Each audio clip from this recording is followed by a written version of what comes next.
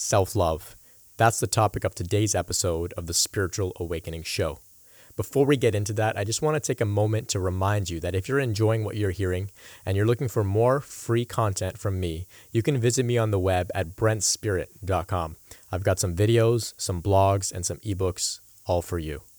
This clip that we're about to get into is taken from one of my in-person meditation meetings, and in this segment, we're going to explore self-love together. Let's get into it.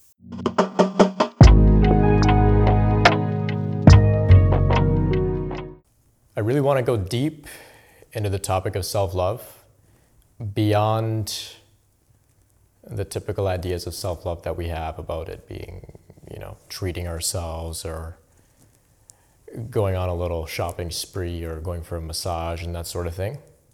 There's nothing wrong with that, but that's a very surface level understanding of how we can really love ourselves. So today I want to invite you to really explore a much deeper level of self-love. And I want to approach it from, of course, a spiritual perspective, spiritual point of view. So within spirituality, we have this idea that all is one. Everything is one. I am you, you are me. If you look around, this is all you. Whether you can perceive that directly or experience that directly or not, we have a general understanding that somehow, in some way, this is all connected. It's all one. All is divine. When we go out into nature, it's very easy for us to kind of get down with that idea. We see some nice trees, you see the clouds, it's quiet, maybe there's some animals, birds, and you can appreciate that you're connected to all of this. When we look in nature, it's very easy to see. There's cycles that are taking place with the seasons, with life and death. It's easy to see this unity. When you're with people that you're vibing with, when you're appreciating them, it's easy to somehow relate and say, yeah, we're connected on some way. In this respect, we can understand all is me, all is divine, we're all connected.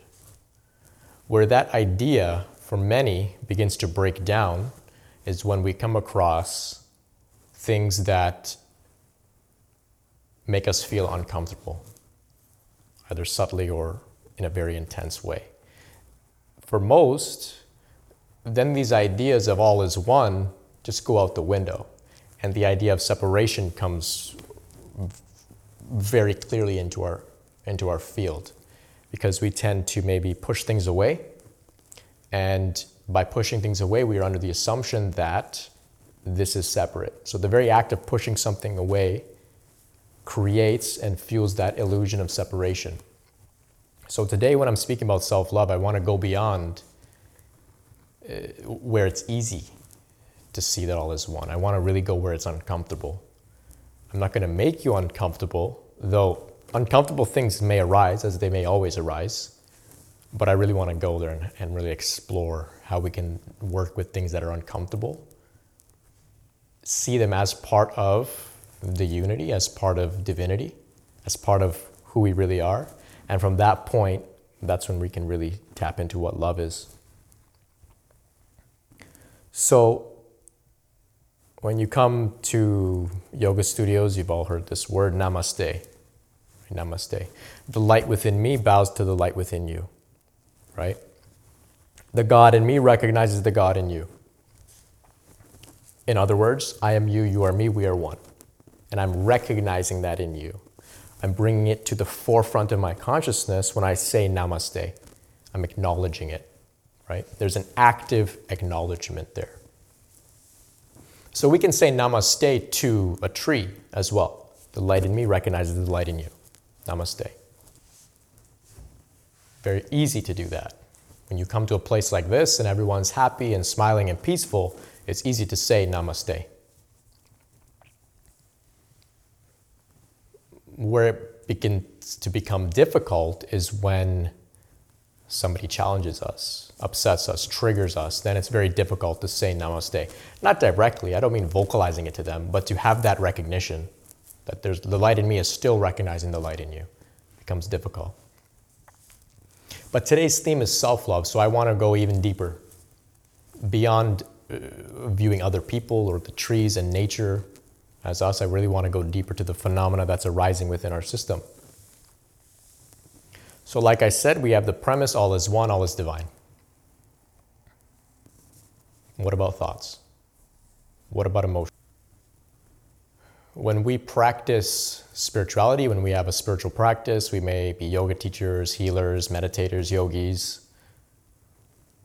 We come with a certain identity that comes with those labels, and that identity is associated with peaceful emotions, bliss, joy, love. So when things arise that are in contradiction to those more positive experiences, there's a big schism, there's a big clashing that happens. How can you call yourself a peaceful yoga teacher or a peaceful meditator when you've become angry? So what happens to most people is those emotions become really suppressed, denied, unacknowledged, and bottled up. And when they're bottled up, there creates a huge tension within the system. There's a huge cognitive dissonance that says, I'm supposed to be a spiritual teacher like myself. I shouldn't be upset. I shouldn't have anxiety. I shouldn't be jealous. I shouldn't be afraid. These are ways of thinking that are conditioned. So we want to go beyond that and give ourselves full permission, no matter who we are or who we think we are, the labels we've given ourselves or what other people may be calling us, giving ourselves full permission to think, feel, or experience anything that may arise in our system. Acknowledging that whatever arises within us is part of the divine nature of reality. It's all one. So even the most violent thought, in some twisted way, is part of the divine, right? Because it's either all divine or none of it is. And if it's all divine, so is a negative thought. It may be difficult to wrap your mind around that, to wrap your understanding around that, but you've got to understand the full picture is there. This is like a rainbow. Peace, joy, and bliss, very easy to see that as one, but what about fear? What about those thoughts? So when it comes to self-love, the idea is to say that whatever's arising in my experience may be uncomfortable, I may not like it. It may not fit with the idea or the image that I'm quote unquote supposed to be putting on for the world, but this is what's in my system, and in some way this is also divine. This is also part of the oneness. And in doing so, that's how we give ourselves permission and space to completely and fully experience whatever it is that's within our system, and that's self-love on the deepest level. Because no matter who you are, at some point these things are going to arise. You have a choice. Are you going to suppress it, bottle it up, and beat yourself up for having it? Or are you going to say, this is what's arising in my experience. Doesn't feel too good, but it's here. And I can say namaste to that. I can recognize the light in that. Maybe it's a very, very dim light, but you can still recognize it. And in doing so, then that emotion says, all right, you see me. That's all I wanted. I just wanted to be seen. Those negative thoughts say, I just wanted to be seen and recognized. I just wanted you to say namaste to me. And that's when they say, peace out, right? But if you don't recognize them, then they keep coming up. And they keep coming up in more and more twisted ways. They come up through the back door. They come up all at once because we're not willing to just recognize that they are too part of the full spectrum of the divine light, right? So we understand that everything is light. This is all light vibrating at different frequencies. So too are the most uncomfortable emotions, right? So for the most part, the reason that we don't actually understand this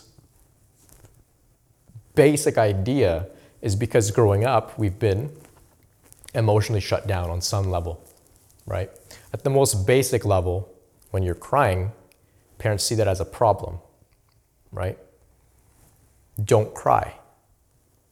This is not the place to cry. This is not the time to cry. Or you shouldn't be crying because X, Y, Z. Well, you are crying. That's what's happening in the moment.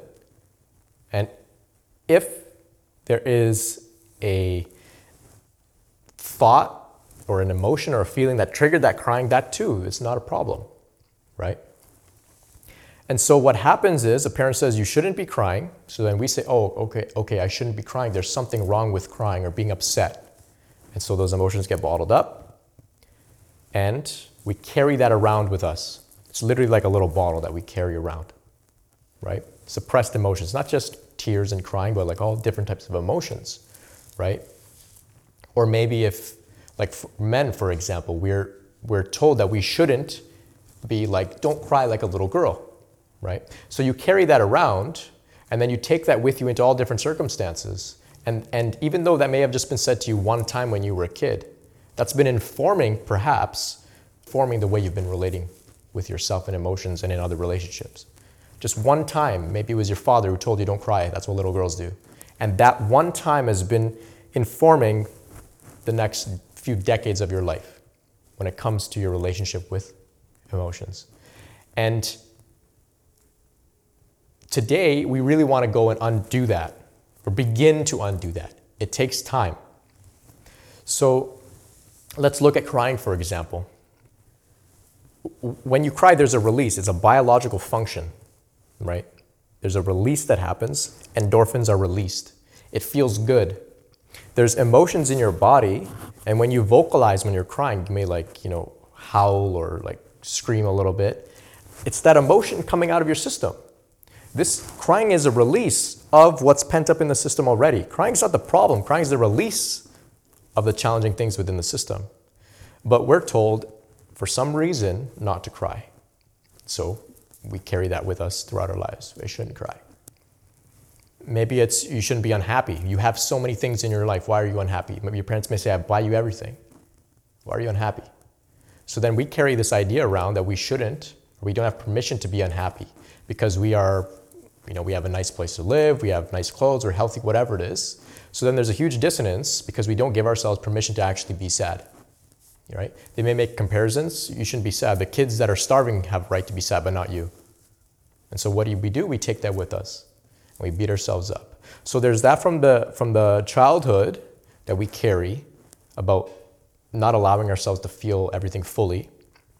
On top of that, then there's the current roles that many of us have in the spiritual community, that I'm a spiritual person. So on top of that, I shouldn't be feeling these emotions. I should just be peaceful and blissful. So there's now a compounding pressure on the emotional system. And then it starts manifesting in all different types of ways, and we're confused. So that's why today I invite you to explore what self-love really is. So in one meditation for me, the definition of love came to me. Now there are many different perspectives about what love is. Some may say that love is merely just chemicals in the brain. Some may say it's a concept. Some may say there's no such thing. They're all valid perspectives. I'm not here to deny or dismiss any of those perspectives. But the message that I received in a meditation was that love is divinity recognizing divinity. Divinity recognizing divinity. Love is when the light in you recognizes the light in whatever it is that may be arising in your experience. It may be another person, it may be an emotion, a thought, a feeling. If you just can recognize it as being another aspect of the light, that's love. There's no description in my definition about going out and celebrating it and hugging it and laughing and dancing with it. It's just a recognition. There's no description in my definition about not having boundaries per se as well. You may recognize somebody that's toxic to you. You can still love them while still keeping distance. You can say, the light in me recognizes the light in you, but that doesn't mean that we have to be friends or that we have to be in a relationship. I'm just recognizing that you're part of the light. That's all. That alone is love, and that releases them from the judgment and the separation that you may be giving power to with your ideas of like you're over there and I'm over here. There's separation. And so when we practice love, it's just merely a recognition. Nobody's saying that you need to act on that love in a physical way in the real physical world here. Just recognize. When a negative thought arises in you, yes, it's part of the divine, just as a blissful, loving thought is. Just in the way that a joyful thought or an exciting thought is all divine, even the most violent thoughts. But that doesn't mean that just because it's divine and you're recognizing it as being part of the light, now you have to act on it. You can recognize, oh, these thoughts are here. Fear, anxiety, this is arising. It's part of the light in some way. It's part of the light. Okay, I see it.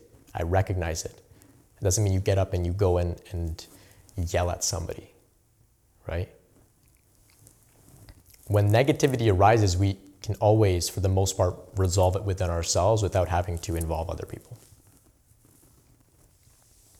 And how we resolve it in ourselves is by we recognize that even that negativity is part of the light. And so, I'm not a very religious person. I'm not a religious person at all. But when we think of Jesus, one of my favorite stories of Jesus is when he went into the temple and saw that they were running a marketplace in there. And the story goes that he became angry. This is Jesus. If Jesus can get angry, so can you. Okay? Just because you may be playing the role of some sort of healer or meditator, whatever it is, you're allowed to get angry. If appropriate, you can express that anger, but it has to really be something that you've brought consciousness to, okay? It's not necessary to go out and unleash all of the anger on people. It's not necessary when it comes to self-love. So I don't want this to be misconstrued as a permission slip to go and act out your most violent thoughts. It's a permission slip to have those thoughts, to recognize them as the light, okay? So this is an active practice that we engage in. When we bring awareness to thoughts that may arise in meditation, it's almost like it's passive. We're just witnessing. Just witnessing. We're letting whatever arises and we're just witnessing it. When it comes to love, it's a little bit more active because we're witnessing it, and then as we're witnessing it, we're also actively acknowledging what it is at its essence. We're acknowledging that this is part of the light. So that active acknowledgement can come in the form of a thought or an affirmation or a mantra that you may have in your mind that you express towards whatever's arising. That mantra may be in your mind and may be in your heart. Okay? So in the meditation that we engage in to actually love ourselves, we can say something like, this thought or emotion or feeling is part of the light. And we can repeat that. This is part of the light. By doing so, we're not pressing it down anymore. We're just saying this is part of the light, and it's allowed a chance to be present in my awareness. And in doing so, it can be released. Because like I said, that's all it wants. It just wants to be seen. So there's no need to beat ourselves up for whatever's arising in our experience. The practice is one that goes one step beyond just bringing awareness. As we actively recognize things that are uncomfortable as the light, our consciousness and our understanding of all is one and our ability to perceive that in the real world begins to expand. Because now our definition begins to expand. And when I say definition, I mean our lived definition, our direct experience of that begins to expand. We can then witness a person that's maybe being negative or causing some sort of problem. We can then say, oh, this is part of the light too. Because I've had thoughts like them.